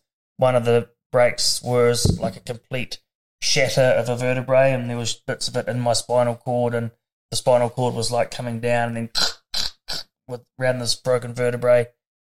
And you jumped out of the car and carrying the kids, and I remember lying on the road, on the edge of the road, and it was like my back was like that, and I remember rolling left and right to check on the kids, and thinking about it and seeing the X-rays, like you think, how am I still walking and not have any nerve damage? But anyway, they put steel rods in my back, and that's where I say, like, there's definitely a place for modern medicine. Like, in those cases, man, I wouldn't be here without that.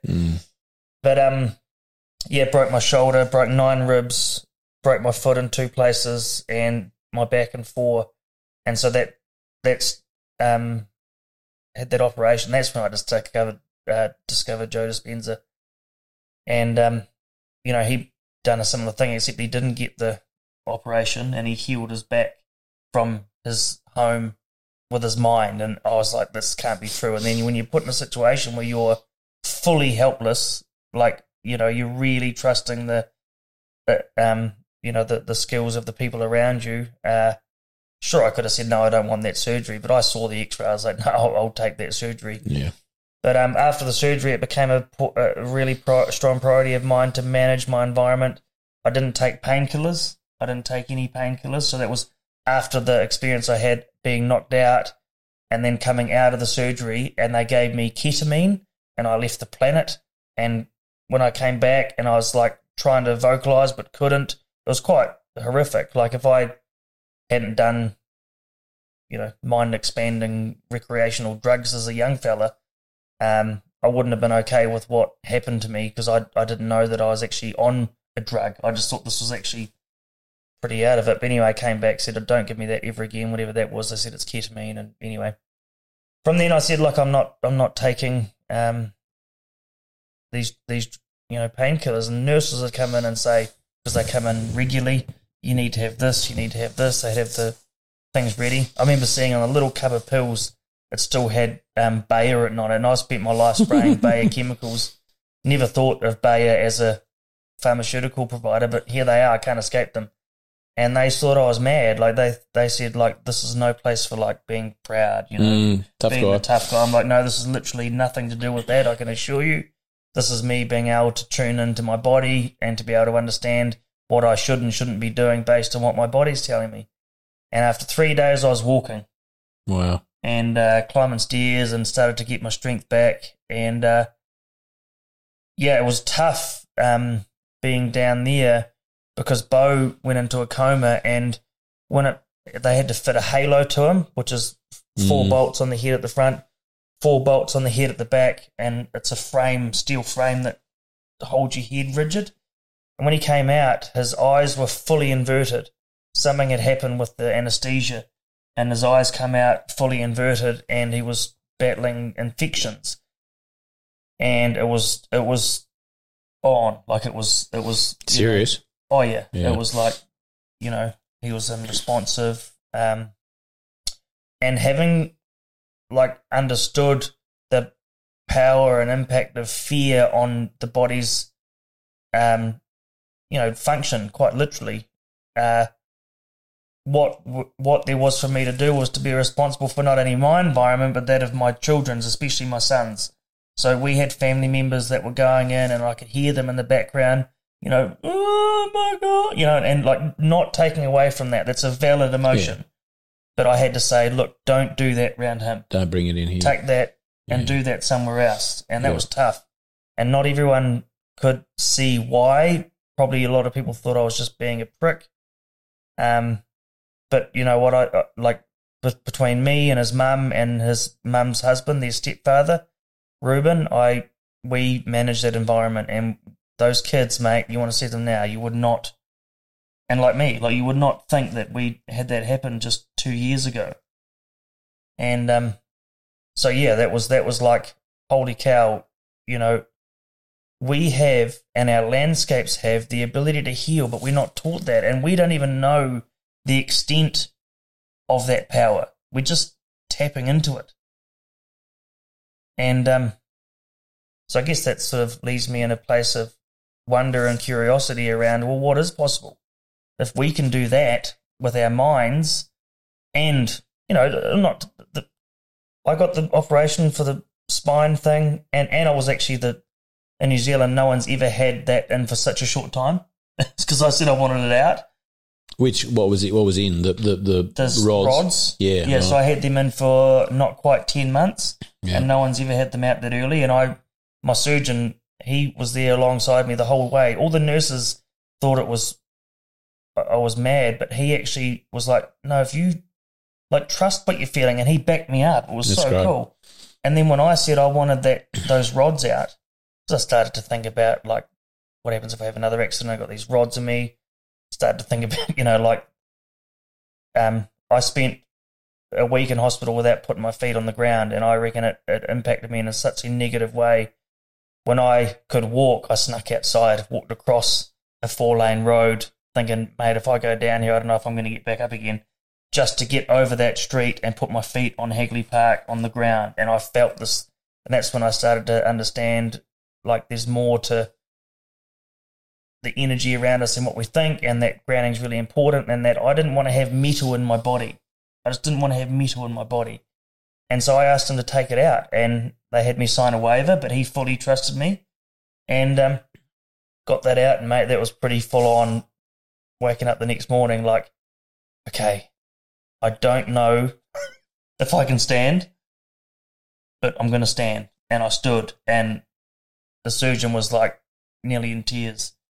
He was so rapt, and he said he's never seen anything like it.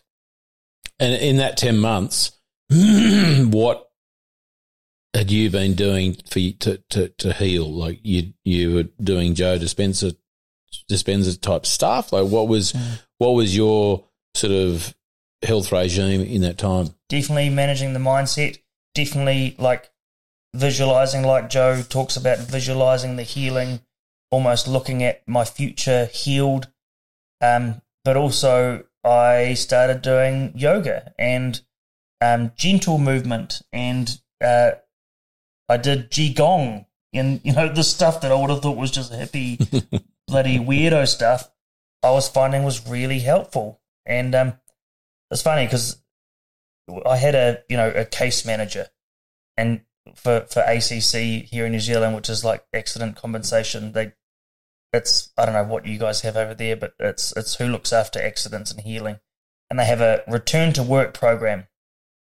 I was involved with physio and going in and doing all these exercises, and we got to this point where it was a very clear understanding that this woman who was doing my recovery plan knew that I had it all under control and was so blown away with the results that I was seeing through my own healing journey that she left me to it. And when I said I'm ready to go back to work, there was no doubt about that, and I was able to do so. There's still a few things to this day, like I smashed a lot of back teeth in the process, so that was like in the crash. Yeah, in the crash. So you can't describe an impact like that. It's the craziest. You're going 100. He's going 150. Yep. That's a big thing. And it was stop. It was no. No veered off this or sort of deflection or anything. It was bounce. It was just woof. It was crazy. Yeah. And I was 2.8 ton, and I don't know what a Hyundai Santa Fe weighs, but that's what he was driving, and there was... That's a fairly small car compared to... Yeah, so you can see, like, just the basics of inertia and energy is, he would have...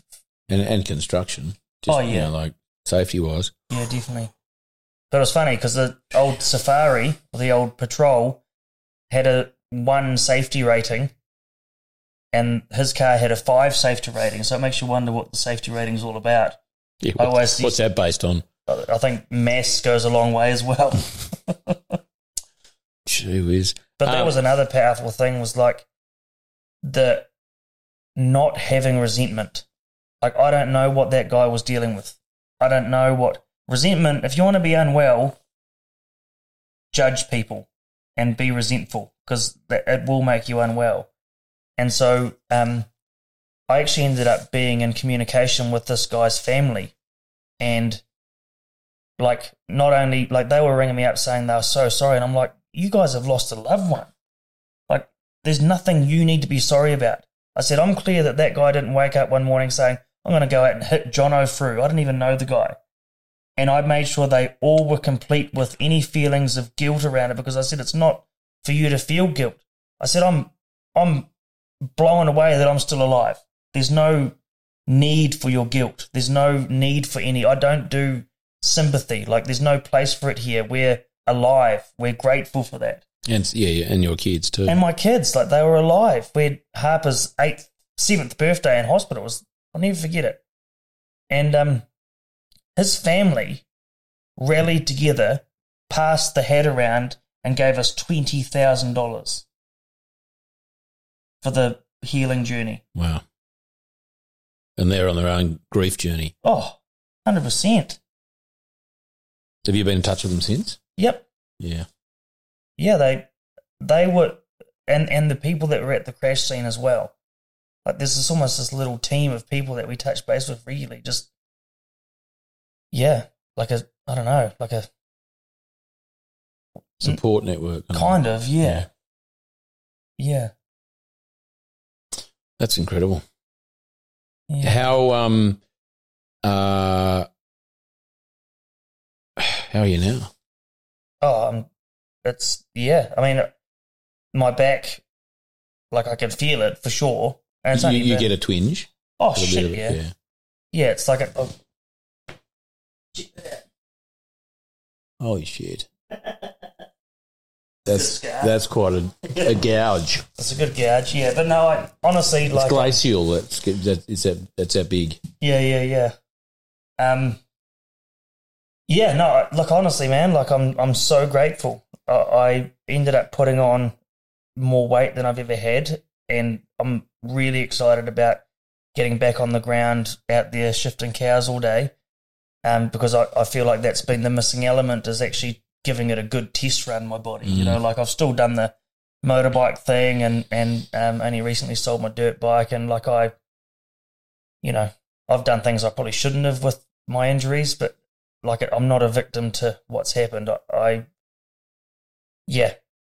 can still, to give you an example, I was going to the gym I thought I'd try this gym thing out, mainly because I was resigned. This thing called gym. God, I so resisted it.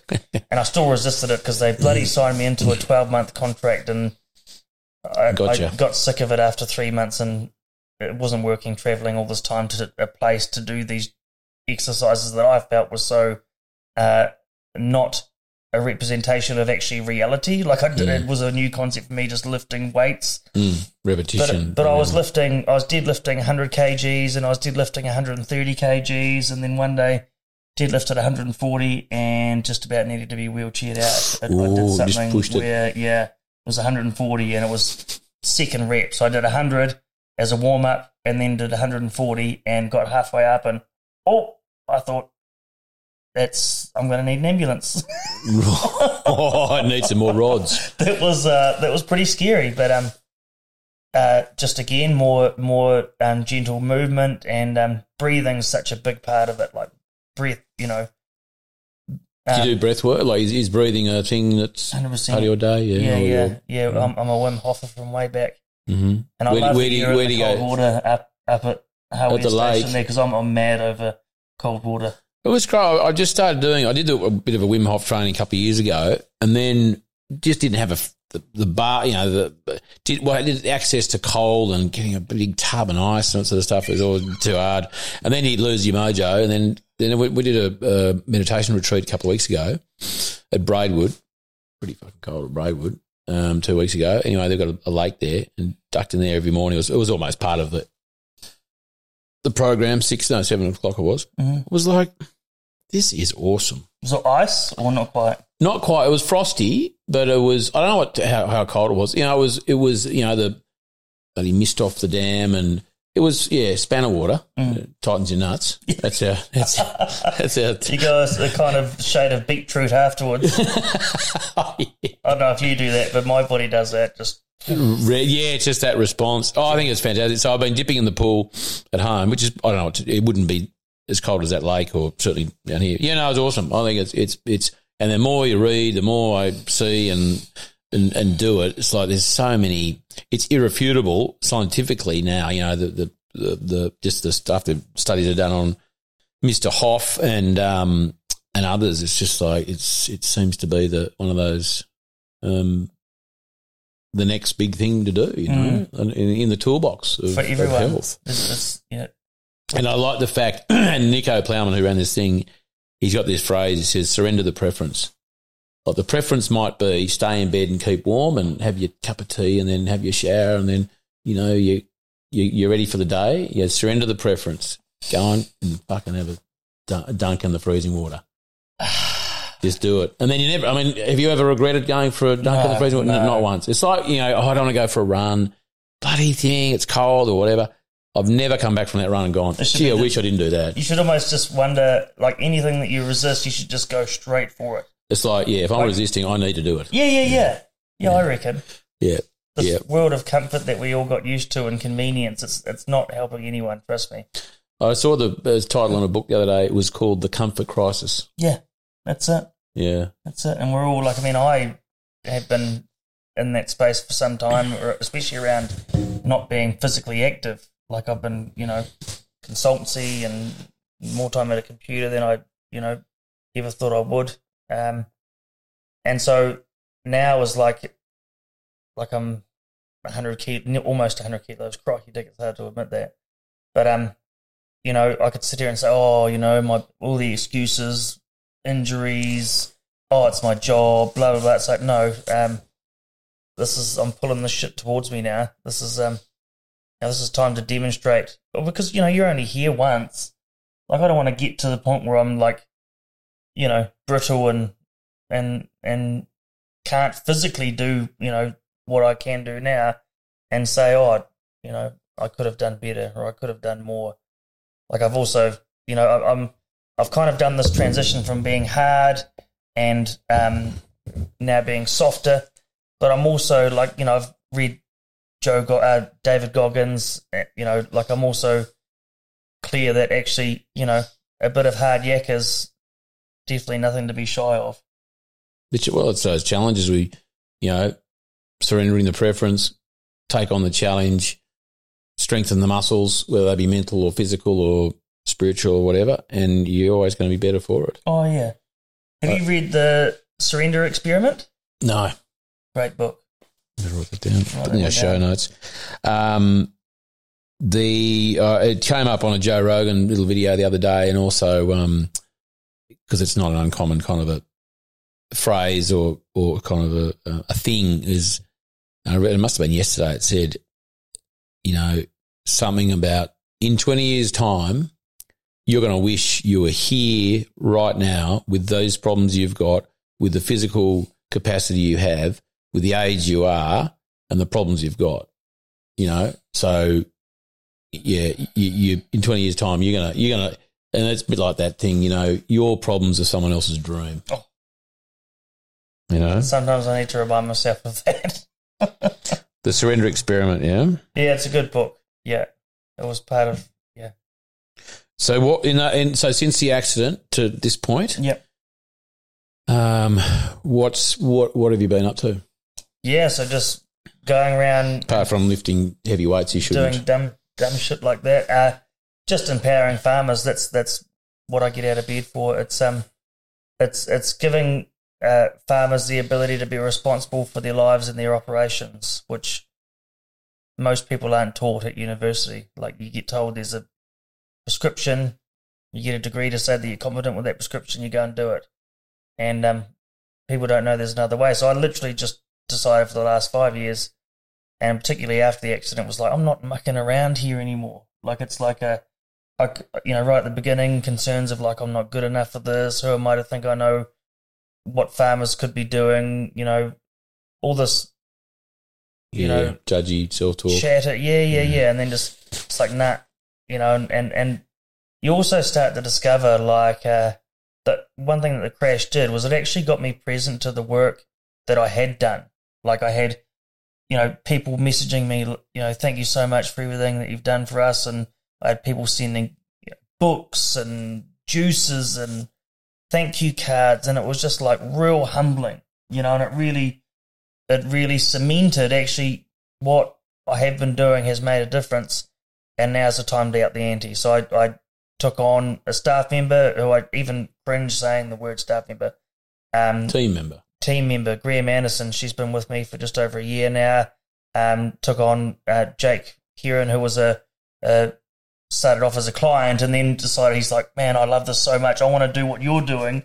And so we started doing that. And so I've got this incredible team of 3 with Natural Performance just going around the country. We've got Jake and I, who are like the practical, with very much the doughy, and then Greer's like the academic. She's been and done her honours year and in regenerative agriculture and in biology and ecology. So she's got the right letters in front of the name and can bring that academic aspect, and me and Jake bring this real practical element from our experience on farms, and it really works. And so we'll just keep doing this coaching consultancy thing.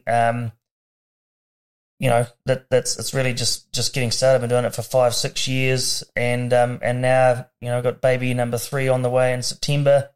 Ruby and I getting married in December. Awesome. She's a huge fan, by the way. She's one of your. Oh really? Oh, fantastic! Oh really? Yeah, definitely. Oh wow! You're a huge part of her learning journey. Really? Well, That's it's awesome. like people often say, "Oh, she'll learn a lot off you." It's like I think it matters where it comes from, and I think in the world of like a relationship, you'd rather hear it from someone else than your partner. You know what I mean? So, and that's often the case in any topic that someone's trying to learn, and in a lot of scenarios, whether it's even within a team or marriage or whatever. It's like you kind of need that verified third hand at arm's length kind of stuff, because it's just the way. And there's also, other reasons, Yeah, pride not having anything to do with that at all.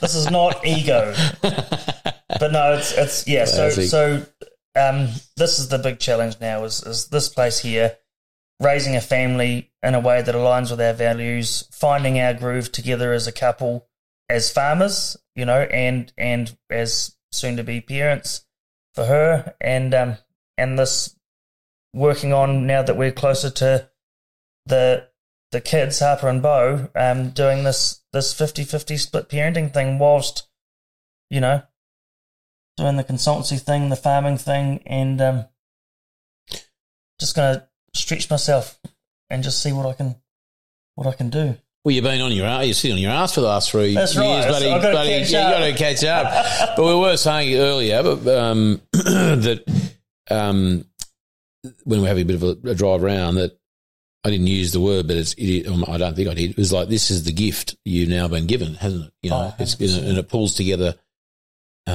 kids, family. You know, like your children, Ruby and her life and her and your baby to be born, expecting, and your love of farming, and with a pretty decent farm partner, business partner, in a place that's not unfamiliar. You're saying these hills pretty well, and the spots to stop, and all that sort of stuff. So it's like it's a real gift, isn't it? Oh, I see my whole life as a gift. I just took it for granted for 28 years. And some people spend their lives taking it for granted. I'm just glad I was confronted with what I was when I was, because it just presents me to it. I didn't know what a gift my life is. And I didn't know the opportunity that it is. I didn't know that I could do what I've done, let alone what could be done. So 100% it's a gift. And it's like, we talked before about parenting and children and, mixing families up. It's definitely not easy. And maybe you said there's no recipe or instruction manual for that. No, there isn't. And I'm reminded of a saying that Tim Chamberlain, who really got to thank a lot for that, man, used to say to me, and I used to not understand it. I just thought it was just this thing Tim said. He used to say, we'd always have these moments of silence. I used to be real uncomfortable with these silence. I used to try and fill it with something. And he'd often just sit and pause and he'd say, we're all just trying to fucking work it out. And I'm just like, now I listen to that, I'm like, we just so are. We're just trying to work it out. I kind of like it. And do our best. I heard something this morning, and it was saying that, it says, if all we can do every morning is wake up and say, today I'm going to do my best. Mm. And don't beat yourself up if it's not what you would call your best day. Mm. Or you drop the ball or whatever. It's like, if you can say that every morning, your day will be different. Oh, 100%. It's like, it's not on my, not near. It's here. Like little things, wake up. Have you got like a list of maxims or mantras? So I just like here on my home screen, present, powerful, and in communication. Yeah. So like I know every day if I'm present and I'm being powerful and I'm in communication, because it's a big thing that we, withhold communication and we don't communicate concerns and all that stuff. Like it just builds up like muck that you drag around with you. So it's like I find it much easier just to communicate everything all the time as it happens, and it just frees me up. It lets me, and it opens up opportunities that wouldn't otherwise be there. But I wouldn't be here without being in communication. So that's just a huge thing for me. Is I've got the gift of being able to express myself through many different forms, and music's a new one for me that I'm really excited about. I saw a couple of guitars upstairs, or wherever they were. A few guitars, yeah, might be an unhealthy obsession. But, just expression, man. Like if you can just show up as yourself every day, fully, with authenticity and integrity, mate, not only will doors open, friggin' doors will appear where there's no doors. You know what I mean? Like unexpected things. Like you and I sitting here right now. It's awesome. Look at this. I told you the sun would come out. Yeah, I know. It's awesome. We can nearly see the sea there now. It's fantastic. Some cattle roaming. Are they yours? No, they're not yours, are they? Yep, they are yours. Yeah, down there. Proper sunflowers and kale and it's fantastic. All sorts of things out there.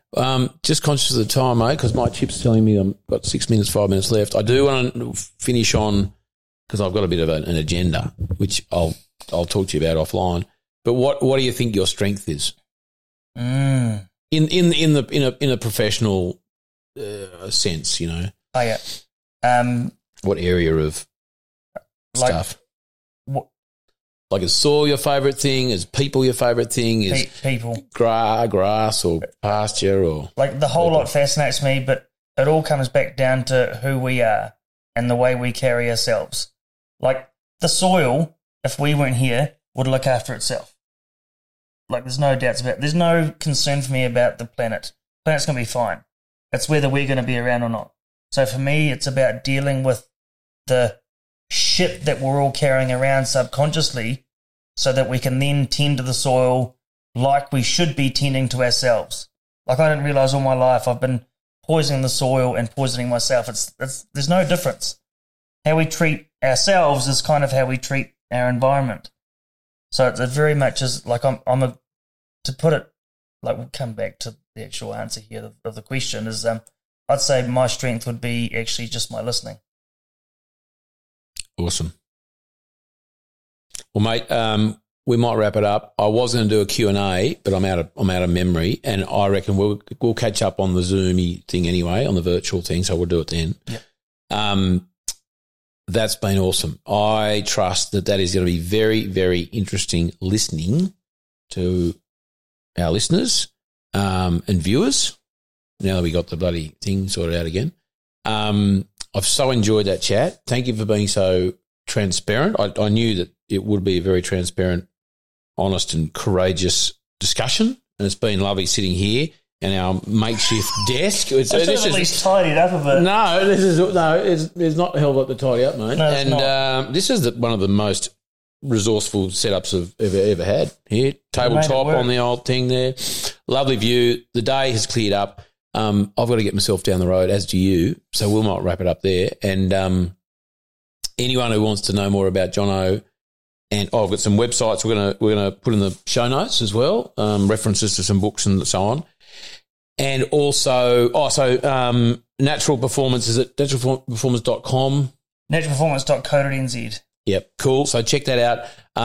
For those who want to know, I'll do a Q&A with Jono another time, but that will be available to our Patreon members. Anyone who wants to join Patreon, go to charliearnott.com.au. You get for $10 a month a monthly webinar with one of our previous guests. You'll get some videos and extra stuff from me, transcripts of the episodes, plus a Q&A of one of our guests every week, I think, especially in the off-season too. It keeps people entertained in the off-season. Right, mate, let's wrap it up. Awesome. Mate, so good. Fantastic. And next week on the Regenerative Journey, I interview Jade Miles down there in Victoria, Stanley, beautiful part of the world. Lots of apples on their farm and all over the place, all around that region. And it's she and her husband Charlie do some amazing things down there. On their farm called Black Barn Farm. There is a barn there. It is black. In that barn, lots of cool things happen. Workshops, training sessions. They grow apples. They make all sorts of cool stuff with them, and all sorts of other sort of homesteading type stuff. It's fantastic. Really enjoyed my sit down with Jade in her house and chatted away there. But you have that to look forward to next week. Jade Miles on the Regenerative Journey. This podcast is produced by Rhys Jones at Jaeger Media. If you enjoyed this episode, please feel free to subscribe, share, rate and review. For more episode information, please head over to www.charliearnott.com.au.